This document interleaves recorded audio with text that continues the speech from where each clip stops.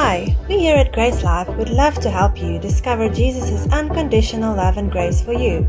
We pray that this message will be a blessing to you and further establish you in the truth of God's Word.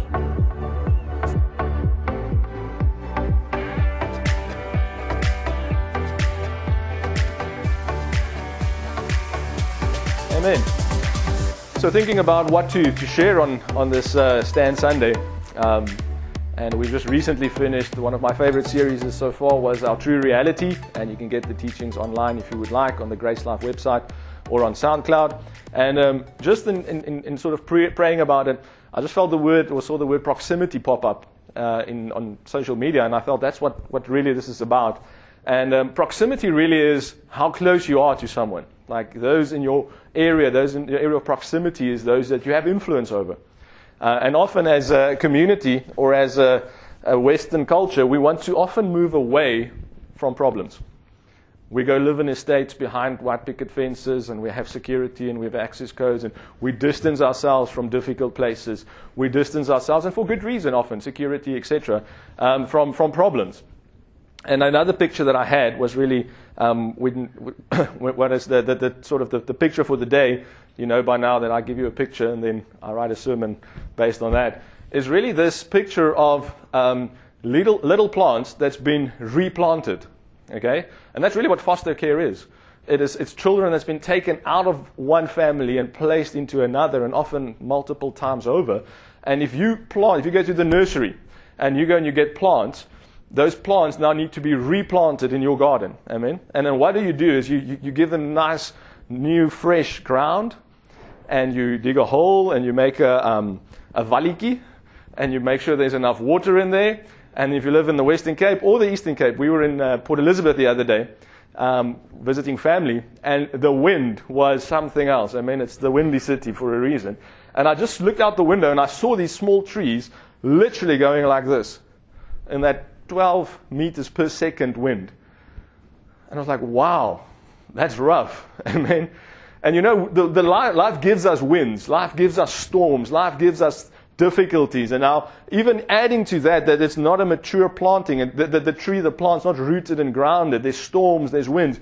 And I really saw this picture of, in foster care, what my role is, and it's nice that I can speak about this in first person, is I am not the tree. I am the stand. I am the pole. I'm the support in the system. And I'm just nurturing these little trees that's been replanted. I'm just supporting them in growth. I'm just supporting them through the winds of this world. I don't cause the problems that brought them to me. And guess what? I can't solve it. I cannot solve it. But what I can do is I can just support. I can just be there. And the thing is, you need to be close. You see, the stand needs to be close enough, within proximity, within reach of the tree, to see the tree grow and not blow over or blow away or just die. And that's really what we as Christians are called to. We are called to move into difficult places and hard circumstances instead of away from it. We're called to be in proximity. Then the sinners and the publicans drew near to Jesus. Near. Jesus went to where? He went to those lepers. The lepers were outside of the camp for a reason. Everyone said, get away because we don't want to be sick like you. Jesus says, come, I want to touch you. He came close into proximity. He came to touch the leper because as Christians we are called to go, not to wait for them to come. We are called to go to where the difficulties are. We are called to step into this world. In this world you will have trouble. But guess what? There's some people with more trouble. So let's get into their worlds and let's help them in this. So, I'm asking you some questions this morning. What do we have and enjoy that others don't? You know it wasn't going to be an easy Sunday, did you? What do we have? What do we enjoy? What are we used to that other people don't have? Family, for most of us. Not for all of us. Parents. Church, a home, hot water, a shower. What are we doing with our privileged position? What are we doing with our privileges? People say, ja, Pieter, maar jy is privileged. I say, yes, I am. I'm not going to debate about that. But what am I doing with it? I'm privileged for a reason. I've got education. I've got a good upbringing. I've got great family. I've got financial means. I can raise finances. I've got income potential. What am I doing with it? What am I doing with it in this nation? What am I doing with it in the kingdom? What are we doing with what we've got? Hebrews 13:5 says, be content with what you have. Not content with what you don't have. Because why? He will never leave you nor forsake you. What do we do with God in us? We have become used to and acquainted with the realities that some have never, ever experienced. My sister is recently, it's not recently anymore, but she moved down from Johannesburg, and where she worked in Alexandra Township. Then she did a mission with Doctors Without Borders in COVID in basically the rural Natal, and now she's working in Mitchell's Plain.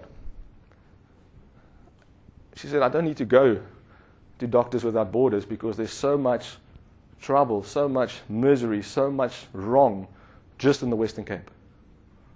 Now, yes, we're going into all the world, but we're also going from Jerusalem to Judea, Samaria, and the uttermost parts. Wherever we go, there's mission. Wherever we go, there's problems. Amen? He makes us lie down in green pastures and still waters, but we don't stay there. We refresh there. And then we go out into the dry desert places, and we come back to be refreshed, and then we go out again. Amen?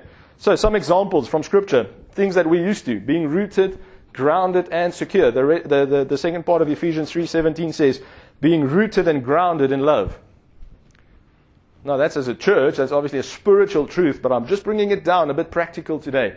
That Christ might dwell in your hearts through faith. Why? That you're being rooted and grounded in love. So that's a spiritual reality. Now I'm asking you, how does that manifest in the natural? Well, in our families, if we're Christ-centered, then we're being rooted and grounded in love because God is love. Our relationships can be rooted and grounded in love. Now I love this in 1 Corinthians 13 from the Passion Translation. It says, love is a safe place of shelter. Isn't that what church is? Or supposed to be? Love is, God is a safe place of shelter. And I love to use this verse when I do a wedding because it says it believes all things, bears all things, hopes all things, endures all things. And it's not you, it's God in you. If Natasha and I weren't married, and if we did not have grace, the revelation of God in us and what God did for us, Jordan and Bradley would not be with us right now. But because God in us, now God through us. Because God is love and love is now in us, now our home has become a safe place of shelter. Now there's support. Now there's proximity. Now there is protection. Now there is potential. Amen? As Christians, we have potential. What is our potential? Our potential is Christ. Okay?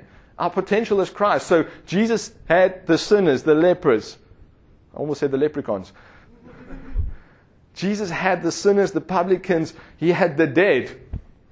He had the Romans, the enemy, come to him and said, the centurion, my servant is sick. Why? Because he had potential. He had the potential to see people healed. They came to him when Lazarus was sick. He had the potential to raise him from the dead. Amen? And he spoke with that mindset. I read it this morning in John 11, where they say to him that Lazarus is sick. And he says, this will bring glory to God. And then they look at him, I'm sure they're frowning, the disciples, and he says, he's only asleep. And they're like, yeah, Jesus, you're one of that half-glass kind of fool guys, aren't you? Like someone told me the other day. And I was like, Jesus eventually says, okay, he's dead. Like, but it's not a problem. Then he goes to Bethany, and he says, open the grave. And interesting, it's a cave with a rock in front of it. Super prophetic. And he says, roll away the stone. And then they say, no, he stinks. You see, Jesus goes into the mess. Jesus goes into the grave. Jesus opens the stench. He's not afraid. He's not intimidated by what is wrong with this world. He goes right into the chamosh, right into the stench. And he says, Lazarus, come out. You see, we don't go camp in the misery of the world, but we are willing and invited to go into the misery of the world and call those out of there. We have been translated from the kingdom of darkness into the kingdom of the Son of His love, into the glorious light. But guess what? Now we are enabled to shine our light. And guess where the light shines brightly is in the darkness. So we need to go into the darkness and help other people be translated into light. That is purpose. That is what we exist to do. And I want to show you, it doesn't just happen in Albania, even though it will there, but it can happen right in your home. It can happen at work. It can happen over lunchtime. It can happen, sometimes you're on the receiving end, sometimes you're on the giving end. Sometimes you're going, sometimes you're sending. Sometimes you're helping others, sometimes you need help. That's family. And that's fine. That's okay. That's why we're here. This is a safe place of shelter. I want Grace Life to be known as a safe place of shelter. Amen? Listen, Peter, I have a problem. People come to me with big problems. Amen? And then I think I'm going to fall over. And I said, okay, that's fine. Because I know what Jesus said. I know what He's done. I know what He's paid. I know the potential in those people. And just because they make a few bad mistakes doesn't take away the potential of Christ in them, because His word says, I'll never leave you nor forsake you. They were slaves to righteousness, so no matter what they do, it will never change their state of righteousness, because our righteousness is not of ourselves, but we've been made the righteousness of God. We're in Christ Jesus. That's our position. And yes, then we make mistakes and we step into the mistakes of others. But we're not tainted by it. Amen? We don't get the leprosy, we heal the leper. We don't get the sickness, but we don't get death, we bring light. We bring life. We speak a word of truth and someone will be set free. Amen? Love is a safe place of shelter. As Christians, we are called to move closer to difficult places and hard circumstances rather than away from it. We are called to help the vulnerable, to nurture the weak, because that is what love does. I don't know about you, I was vulnerable. I was weak. I was a sinner. I was downtrodden. I was miserable. I was depressed. I was considering suicide. And God got me. I was drunk when I got saved. The drunkest I've ever been in my life is the night I got saved. That's grace. Isn't that just the kingdom? Isn't that just who God is? Right there, when I made the worst decisions in my life, life shows up. You know what happened? I was at a rock show on New Year's Eve in Jeffreys Bay. And there was a band playing an Afrikaans song, and it says, Ek is vuil, ek is stikkend, ek is gebroken, maak my heel oor. And you think God doesn't show up in those places. You think God is in steeples and in church buildings. No, God was there. I was crying like a baby because love found me in my lowest place. Love found me. I didn't find love. Love found me at a New Year's Eve party in Jeffreys Bay. God is not intimidated by this world. He says, in this world you will have trouble, but take heart. Be of good cheer. I have overcome this world. And now we are partaking of the overcoming power, of the overcoming victory of Christ in us, now not just for us, but through us. Amen? We've been called to come closer like God in us wants to call and bring closer. That proximity, that support, that nurturing, if you will. Consider others. Philippians 2 says it's so beautiful. Consider others as more important than yourself. In foster care, people say, "Ja, but is dit nie moeilik nie?" Of course it is. Isn't it sad to say goodbye? Of course it is. We've had to do it twice. But that's not about us. We don't do it for us. We do it for them. When one day that stand, when the tree grows, the stand is going to be replaced. It's going to be removed. It's about the tree. But I trust that those trees that we're nurturing will become supports in the next generation. That they will nurture a next generation. That they will change the next generation. That they will love as Christ has loved them first. And that's so important. We don't do this by ourselves. We do this because He's in us. Amen? We're invited to take a stand to help and assist the replanted, the nurtured, the orphan, the widow, those in trouble, those who need care, those who need some extra love, extra TLC. Amen? And sometimes they're under our roof. Sometimes that's immediate family. Sometimes it's cousins or omas or whoever. But sometimes it's strangers. God spoke to me through that verse lately. It says, don't forget to entertain strangers. Because doing that, some of you have entertained angels. And what came to mind is the first day that we met Franco, the first son we took in. We were in Strand Pavilion visiting with family who was on holiday there. Just the two of us, went for a run on the promenade, came back, made brunch. Natasha was in the shower, her phone rang, and I saw it's not an unknown number, but a 021 number. No, she won't answer it. She doesn't know the number, she doesn't answer it. Ek is te nuuskierig, so I answered. Her phone, she's in the shower, and said, oh, it's Stelsorg. That's that phone call, the one you've been waiting for. And they said, we have a little boy, 3.5 years old, he needs home. I said, okay, we have a home, that's why we signed up, that's why Ken Culture did our clearance. When? Like, we can get stuff ready, maybe month end, wait for salary to come in, buy a bed, whatever. No, this afternoon at 2 o'clock. Excuse me? No, the court is now. They've taken him from the family this morning. He needs a place to stay tonight. We don't know him. We don't know of him. We've just heard. We don't even... You know what they do? Gunther, they give you a name. When they give you a name, it's gone. They give you a name, it's gone. A boy without a home, that's one thing. But Franco, who's not going to have a home tonight, that's something else. So I said, well, my wife is just busy. I'll get back to you. We had 45 minutes at home. We went back to Stelsorg. They said, you need to come straight here. We were sitting there. They said, we're going to court at 2. I'm like, there's an hour. Can we get this hour? Can we go home? Can we get stuff ready? My parents were on holiday here, my parents-in-law. They said, what can they do? I said, well, we've got a bed, no mattress. Toddler bed. So you can't just take a mattress. It needs to. I ran, assembled the bed, measured the bed, sent them the dimensions. They went to a foam company, cut the bed, mattress, came home. 45 minutes, we go to court. Before then, we meet this guy.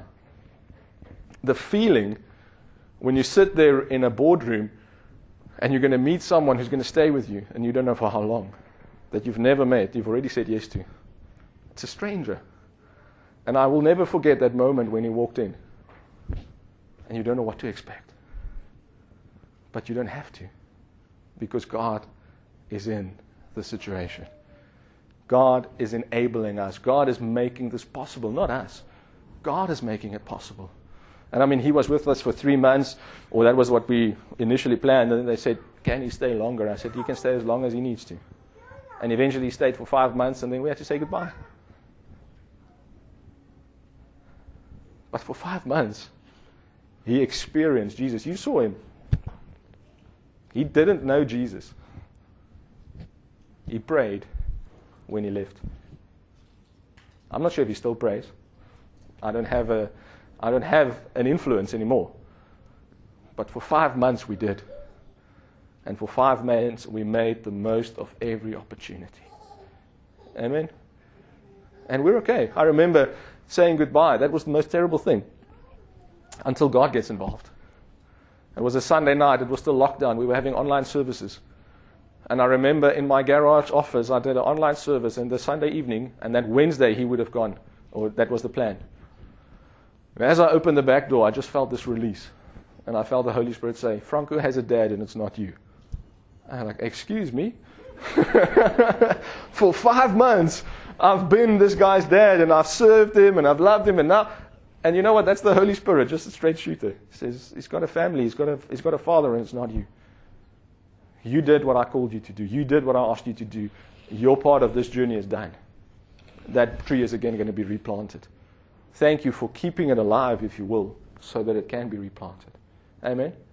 2 boys with us now. We don't know how long it's going to be. That's the thing. You say yes for now and you say yes for forever, but you don't know what's going to happen. But we don't need to know, because sufficient unto the day is the evil thereof. We don't need to know what's going to happen tomorrow. We don't need to worry about the goodbyes if there's more in the future, because we're not living there. We're living in the now. Now, we're supporting them. It's not about us. We are called to support. We are called to love because he first loved us. We are called to stand. We are called to love. John 15:12. This is my commandment, that you love one another just as I have loved you. Please get the order right. If I tell everyone here, go love people, you're all going to burn out. But as I have loved you, you can only give what you've received.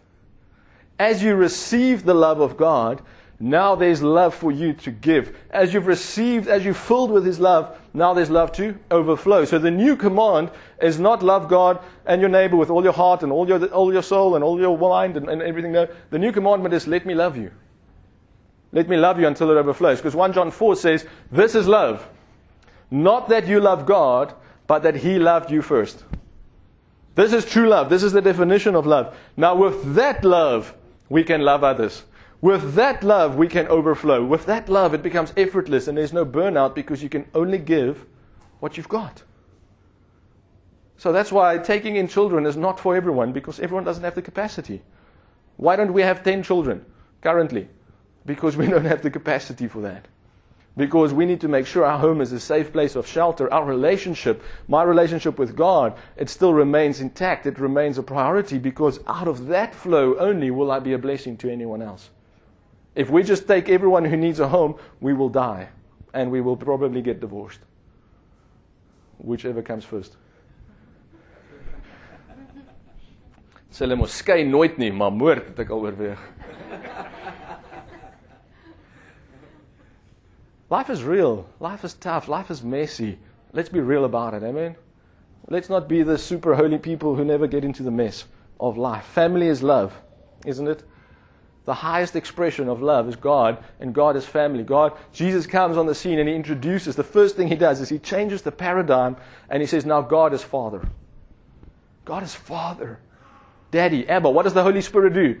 If you want to listen to a sermon I did on Father's Day, I was considering doing it again, but felt not to, because you can go listen to it, is the spirit of adoption. The first thing the Holy Spirit does in your heart is say, you can call Him Daddy. Before miracles, before calling fire down from heaven, before raising the dead, call God Daddy. Because the beauty of that is that it's not that God needs it. God knows He's the Father. Amen? Anyone with me? But when you say Father or Daddy, you position yourself as a child of God. And that's why He gets so excited about it. Not because He needs the attention, because you need the identification. You need to know that you belong. And when you call Him Dad, you know, He knows that you know that you belong. It's all about you, by the way.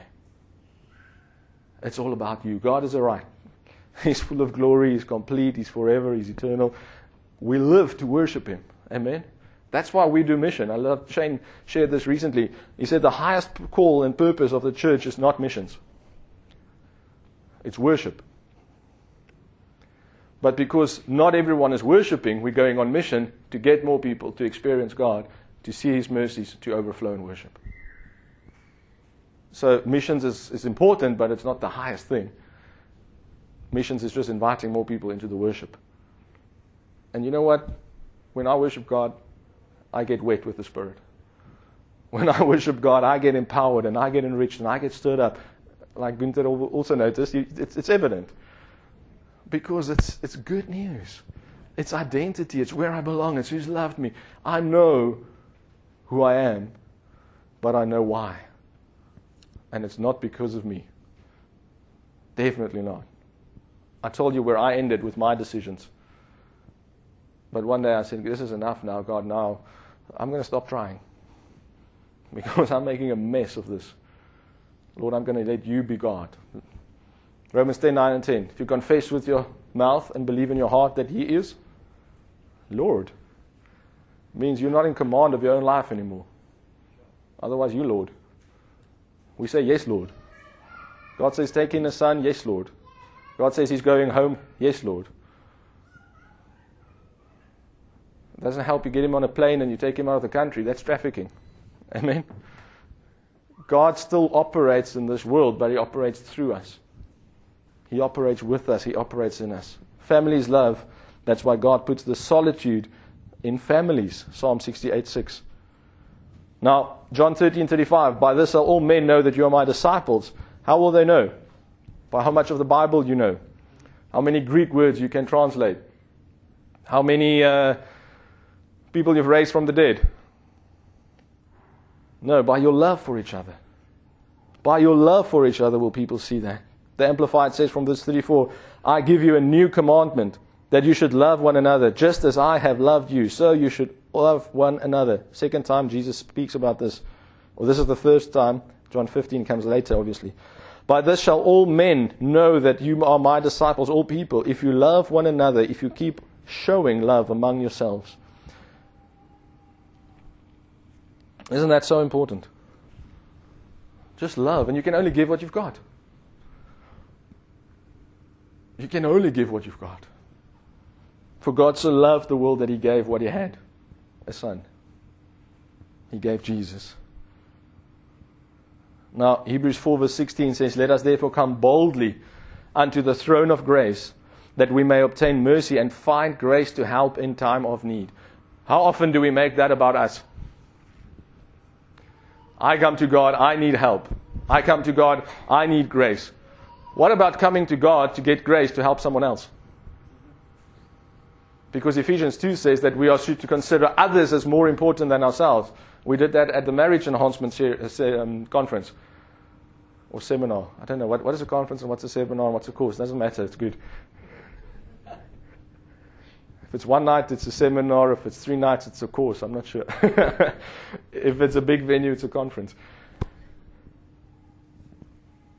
We have to receive not just for ourselves. Let's come to God to find grace to help in a time of need so we can help those in need. It's not you, it is God that wants to live in you, now wants to live through you. As He is, so are we where? In heaven, yes, but also in this world, 1 John 4:17. As He is, how is He? He's loving, He's nurturing, He's kind. Now we're talking about this thing called proximity, and we're looking at how does that fit in to what we've got. Psalm 91 is really awesome. It says, when you sit enthroned under the shadow of Shaddai, you are hidden in the strength of God Most High. He's the hope that holds me, the stronghold to shelter me, the only God for me, my great confidence. You see, the secret place, the dwelling, the under the shadow, it speaks about proximity. It speaks about closeness. It speaks about when you're in trouble, when the world falls apart, draw close to God. Now in the New Testament, we are one with Him in the Spirit, but not always in our minds, are we? We want to solve the problems of this world. We want to solve our financial issues. We want to make good decisions, but we can do it close in proximity with God. We can draw it under His shadow in that safe place of shelter. Verse 3, He will rescue you from every hidden trap of the enemy, and He will protect you from false accusation and any deadly curse. Now I love this in the Passion. Verse 4 says, His massive arms are wrapped around you, protecting you. His massive arms are wrapped around you, protecting you. Again, a personal story. A week ago, my mother-in-law is sitting with Jordan, and she's going through a children's Bible at the dinner table. And there's a picture of Samson. I was so proud. And she says, "Wie's dit?" And I say, "Dada." I'm there in the kitchen, but I'm listening, making coffee like this. "Dada." And she pages on, and this is, sure, I wasn't planning on sharing this because I knew I'd cry. There's a picture of Jesus just embracing a child, like holding him so close. And she says, "Who's this?" And he says, "Dada." You see, we get to be Jesus for those in need. And only because Jesus holds me like that, do I have enough in me to hold Him like that. Only because God loves me, do I have love to give to Him. Only because I know how much God has done for me, can I let that overflow. And guess what? Jordan is no longer a stranger. He was a stranger the day he arrived. Now he's an angel. Now he's a son. Now he belongs. Now he's cared for. He's nurtured. This morning he was at home. He just raised his hand and started worshiping, just by himself. He doesn't know what it means yet, but that is what he's experiencing. That is the love that is overflowing in him, around him, because there's massive arms wrapped around him, protecting him, supporting him in the midst of the winds of this world. In the midst of the storm, there's a safe place of shelter. And while he cannot yet understand it in the spiritual, he can experience it in the natural, and he can grow up to be all that God has called and created him to be. In the midst of the storm that he did not create, but that he was born into. Why? Because love is a safe place of shelter. You can run under the covering of majesty and hide. His arms of faithfulness are a shield, keeping you from harm. Now, what I wanted to really, what my prayer this morning, even in preparing this message, was, it was not to put a heavy on you. It wasn't even to call you into foster care. It's nothing like that. I want you to experience God in this way. I want you to experience God as the safe place of shelter. As I have loved you. That's my job, is to get you to experience the love of God. Because if you get to experience the love of God, then only will you have the potential to look at sharing that with others. Please do not share that with others unless your cup is full. But once it's full, keep it flowing. Amen? As I have loved you, now love others. As I've embraced you, as I've come close to you, as I've, like even on the cross, there's two guys next to Jesus. And Jesus doesn't make it about him. Isn't that amazing? He makes it about the guy next to him. And he makes it about John and his mother. Consider others as more important than yourself. If there's one place to be self-centered, it's when you're in the middle of three crosses. Amen? But he doesn't. Because he is abiding under the shadow of the Almighty. He knows his Father. He knows his identity. He knows where he belongs. 1 Corinthians 13:7 again from the Passion says, love is a safe place of shelter, for it never stops believing the best for others. Love never takes failure as defeat, for it never gives up. That is prophetically spoken over you this morning. God is a safe place of shelter. God never stops believing the best in you, the best for you. And God never ever will take failure, your failure, as defeat, because God, love, never gives up.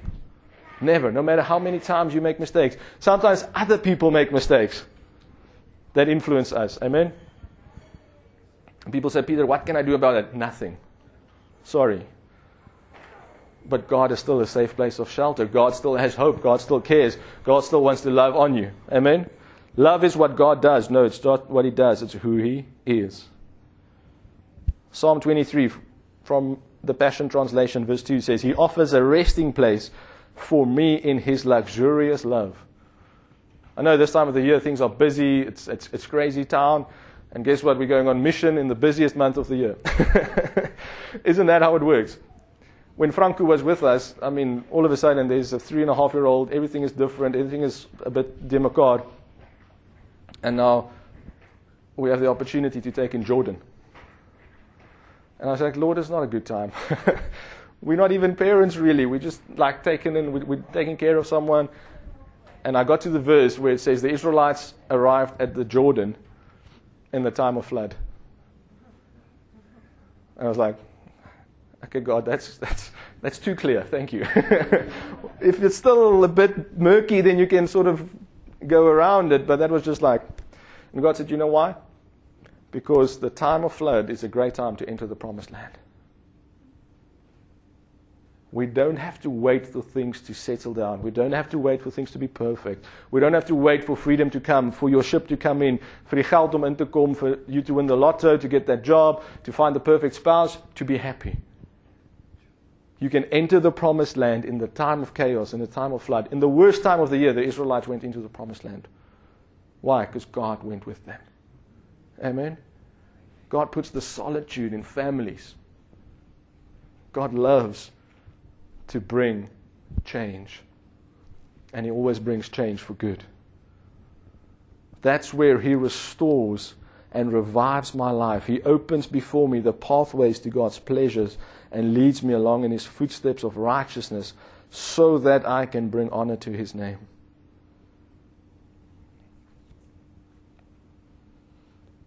Think about others as more important than yourself. It's difficult. In fact, carnally speaking, it's impossible.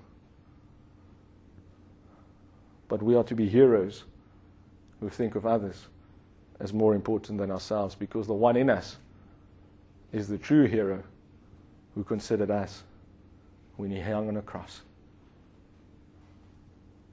Hebrews 12 says it beautifully. It says, for the joy that was set before him, he endured. How many Christians are willing to endure? You see, there's a popular Christian crescendo or echo around the world that it's all about you. It's about your money. It's about your happiness. It's about your life. The abundant life is not about you. The abundant life is God wanting to flow in you and through you. John 10:10 in the Passion Translation says, until you overflow. Not your things, not your bank account, the Spirit in you. Because out of your belly, God wants to flow rivers of living water. Some people, some children are going through dark valleys, born into unfortunate situations and circumstances. Some of us, I know some of the stories obviously in this room. But God wants to take you through that valley. He's going with you every step of the way, according to Psalm 23. He says, He remains close to me, and you lead me through it all the way. All the way. If you're in trouble, keep on walking. If you're in difficult circumstances, keep on walking. Why? Because God doesn't just take you into it, He takes you through it all the way. And even though the outcome might be unexpected, I promise you it will be good. Because God is good. God is love. And God is for us. Amen. As a church, this is what we're called to do. We're called to move closer to those in need, not away from them. And again, just a short video for you to get that understanding.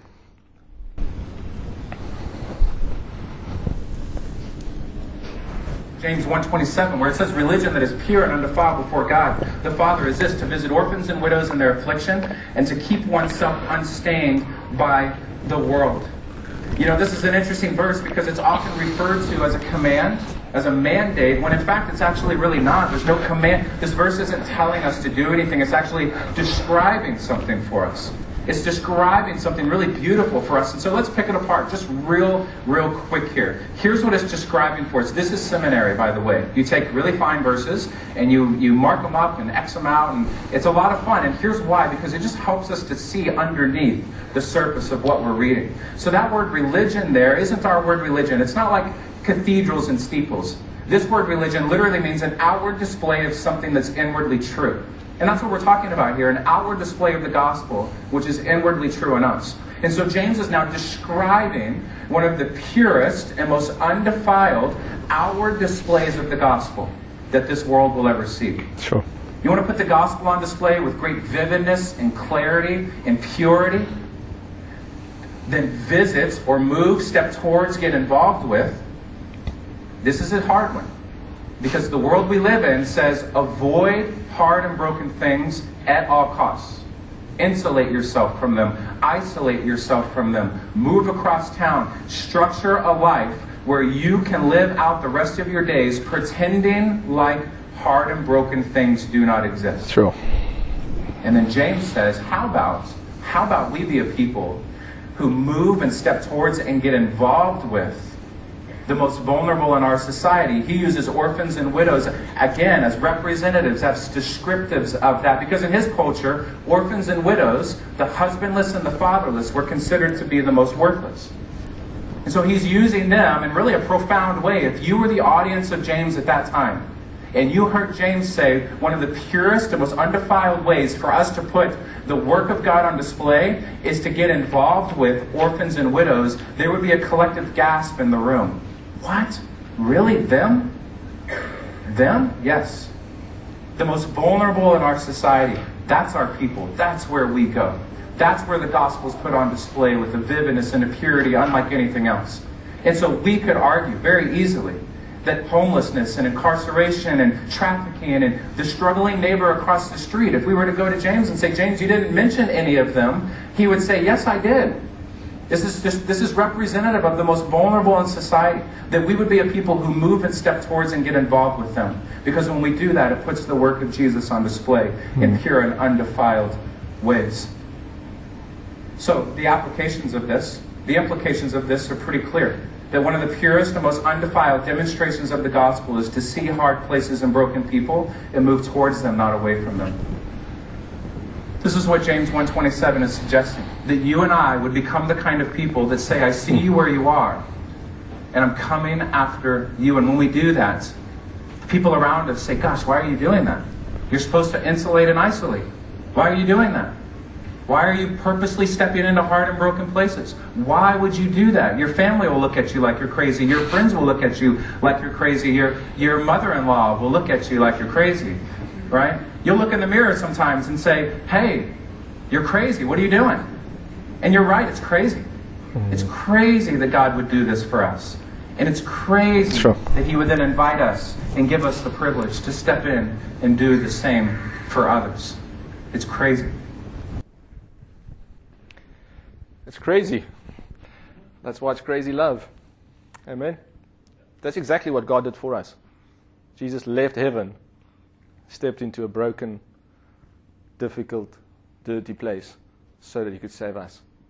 And now we're no longer here. We're seated in heaven. And now we get to help others translate into that space.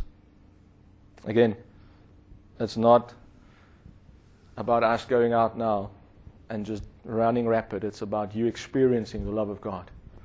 It's about you realizing what Christ has done for you. It's about you receiving that love until it overflows. It's about you letting God love you. Amen. Won't you stand, close your eyes. I want to close off the service for us. Father, thank you that we have the gospel. That what has changed us has the power to save others. That what has saved us has the power to change others, Father. And right now, I just want to invite you to just speak to our hearts right now. Just speak to our hearts right now. Where you are, just get quiet and hear, listen intently. And I will believe the Holy Spirit is going to say to you, you can call Him Daddy. You can call Him Daddy. You are loved. You are the beloved. You are the one I died for.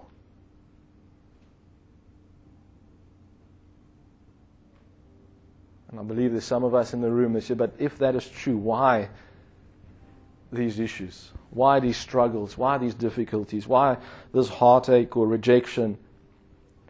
Why haven't I seen my healing? Or why haven't I seen what I've been longing for? Why haven't I seen the fulfillment of what I hoped? And there's many reasons, but none of those reasons are God. There's many reasons because we live in a broken world. We live in a place where people make decisions and where people put stuff in our food that we don't know it's there. And there's many reasons, but it's not about that. There's one reason, and that's Jesus.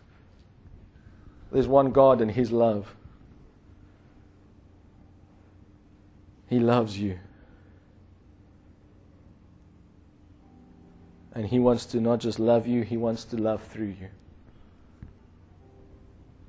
So right now, if you've never really given over to that love, if you've never really experienced that oneness with God, if you've never really been encountering and said yes to doing life with Jesus, I want to just give you the opportunity right now. This is not an emotional decision, please, because this changes the rest of your life. Someone asked a famous minister after a crusade, he said, how many people got saved? He says, I don't know. He says, what do you mean? Didn't you raise hands or give out confession cards? Or he says, no, we did. He says, but what do you mean you don't know? He says, I don't know, because we'll see. He says, what will you see? He says, if you've given your life to Jesus, it will be visible. We're not asking you to give your hand to Jesus. We're asking you to invite Him into all of who you are, to take you in your mess with your brokenness and to let Him love you in this moment. You see, first we need to allow Him to step into our brokenness to heal us, to restore us. And when He does, only then can we co-labor with Him and step into the brokenness of others.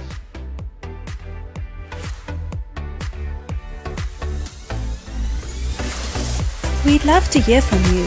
If you'd like to connect with us, or if you'd like us to pray with you, please contact us at info@gracelife.co. If you'd like to order more resources or discover more about us, you can visit our website at www.gracelife.co or find us on Twitter, Facebook and YouTube.